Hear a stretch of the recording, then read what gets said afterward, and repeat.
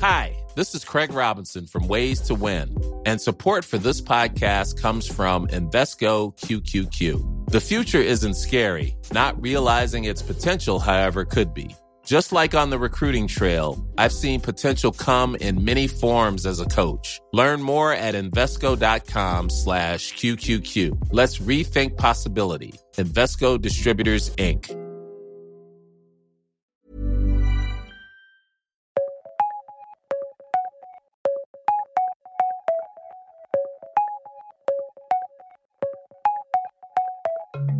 Hello, welcome to The World in 10, the Times of London's unique take on global events. Today with me, Sonal Patel and Cara Bentley. In a Times exclusive, today we hear from the foreigners fighting for Ukraine.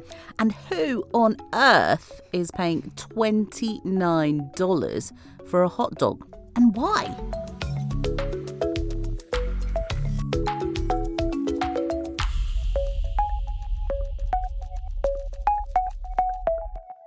First, though, to Ukraine and a Times exclusive with foreigners who've signed up to fight dangerous missions against Russia. Now, Ukraine has tried to establish ground near a damaged bridge called the Antonovsky Bridge to bring another direction of attack into its counteroffensive against Russia. And their aim is to cut off Putin's army in the south from Crimea. The Times' Maxim Tucker's in Kherson, where he's been meeting those soldiers fighting for Ukrainian special forces and carrying out raids across the Dnipro River. They spoke to me for the first time about this operation, how difficult it is in the marshy bogland of these islands, all the mosquitoes, hornets as big as a fist, and obviously the Russians sending out patrol boats to try and force them off the islands as well, and the close combat they experienced there. Who are those men and why are they putting their lives at risk for essentially a country they have no affiliation with? So these guys are British, American and Australian ex-military, as well as some combat veterans who fought against ISIS in Syria, and they've come together to help Ukraine drive out the Russians because they feel that the kind of evil that the Russians visited on Bucha was too much to tolerate. There are 10 of them, and they now form a special reconnaissance unit that's part of a Ukrainian battalion, so that's regular Ukrainian forces, and they're helping to drive out the Russians from the Dnipro River Delta, which can help Ukraine cross the river and open up a new front in the counteroffensive. You can read more from Maxim's encounter with these foreign recruits on The Times online.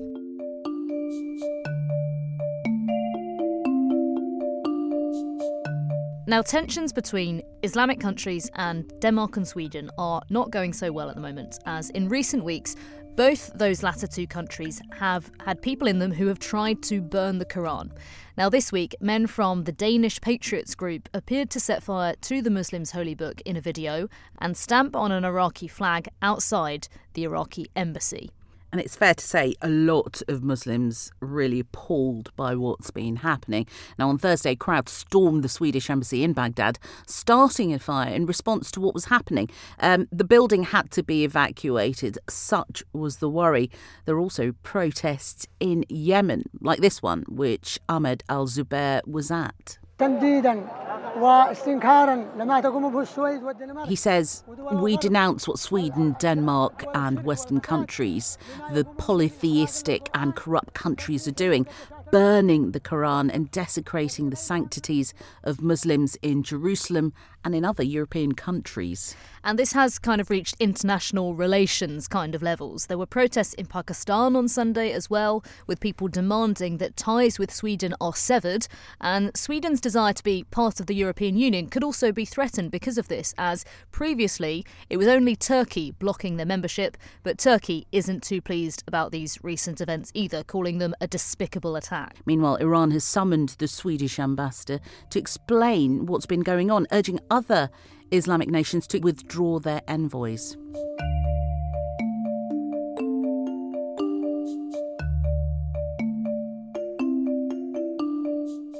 Now to the apparent renaissance in using psychedelic drugs to treat things like mental health issues. It was a big deal 60 years ago. Then it kind of petered out. These days, though, the buzz seems to centre around magic mushrooms. There has been a fair few studies on the benefits of using drugs to treat depression, and now a small, and I do mean very small, study suggests it could be used to treat anorexia. The goal really was to check whether it was safe to use psilocybin, which is the active ingredient in magic mushrooms. There were worries it could make the problem worse, especially given that one of the symptoms of anorexia is strong delusions about your own body size. We spoke to the Times science editor Tom Whipple about this. This is just the latest way in which magic mushrooms are being applied to psychiatric illnesses. And whilst this study was to see if it was safe rather than effective, there were some signs it was also effective. It shows the many ways in which, just in the past 5-6 years or even less, psilocybin, the active ingredient in magic mushrooms, is being repurposed for all sorts of medical uses. What they do is they induce plasticity in the brain and allow these circuits that are negative circuits, these sort of built-in thought processes, to be softened and reformed in other ways. And if that sounds vaguely sort of ill-formed to you as an explanation, it absolutely is. The truth is we don't particularly know. And you can read more about this in the Times online.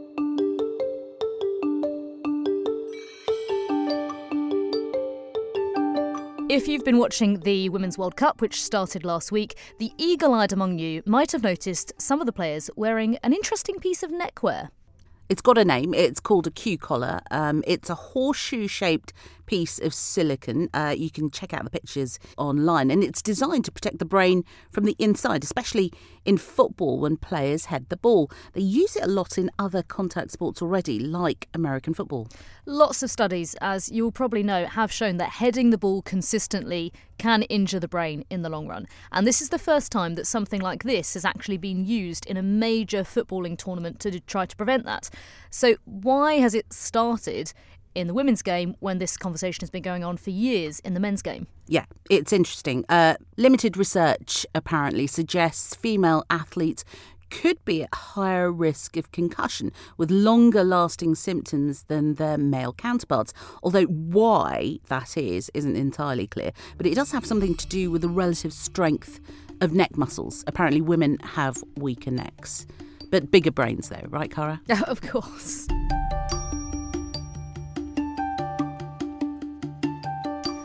A member of the Indian government has asked for a scene in the film Oppenheimer to be removed, calling it a scathing attack on Hinduism. You cannot get that movie from the front pages at the moment. Yeah, the scene Cara is talking about is a sex scene where Cillian Murphy's character quotes a line from the Indian holy book, the Bhagavad Gita, which is, "I am become death, destroyer of worlds."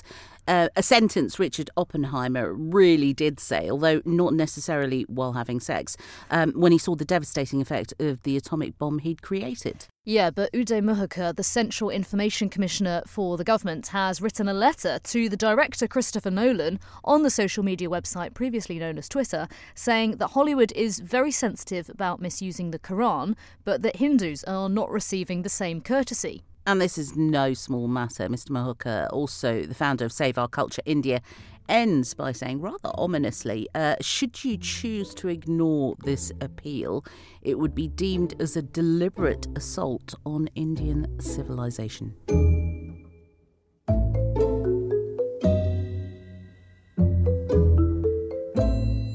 Well, I'm here with Susie Jaggett, the Deputy Foreign Editor at the Times newspaper. Susie, what have you got coming up? We've got a very gruesome story about a 29-year-old woman in Japan who's been arrested with her father, who is a top academic psychiatrist in Japan. The head of a man has been found in their home, and his body was found a couple of weeks ago in a love hotel in Japan. So a gruesome, creepy read. There are a number of things that you might associate with New York. When I went, I found the first time that I saw steam coming up out of the pavement incredibly exciting. I felt like I was in a film. But there's also the innumerable incredibly high buildings, and there's also one of the specialties, the hot dog. Yeah, but there are hot dogs and there are hot dogs. A restaurant is selling them at $29 a pop. Yes, you heard right. But the critics love it. They also hate the fact they love it because it's so expensive, but apparently totally worth it. It's made of emulsified briskets with pork fat. It's served not in a normal bun, but a potato flour bun, and it comes with an array of relishes, including homemade mustard, green pickle relish, and kimchi. And one critic called it obnoxious, a flagrantly expensive lowbrow, highbrow stunt. Yeah, but that same critic went on to say, if you can forget all this and just eat it, the $29 hot dog is glorious. That's it from The World in 10 today. There'll be more tomorrow.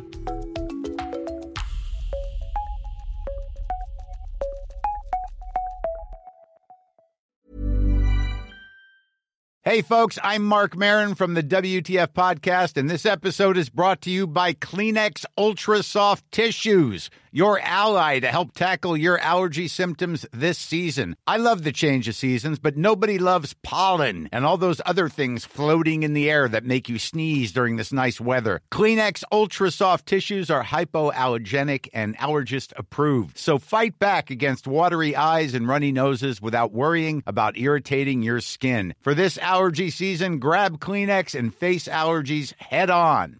Planning for your next trip? Elevate your travel style with Quince. Quince has all the jet-setting essentials you'll want for your next getaway, like European linen, premium luggage options, buttery soft Italian leather bags, and so much more. And it's all priced at 50 to 80% less than similar brands. Plus, Quince only works with factories that use safe and ethical manufacturing practices. Pack your bags with high-quality essentials you'll be wearing for vacations to come with Quince. Go to quince.com/trip for free shipping and 365-day returns.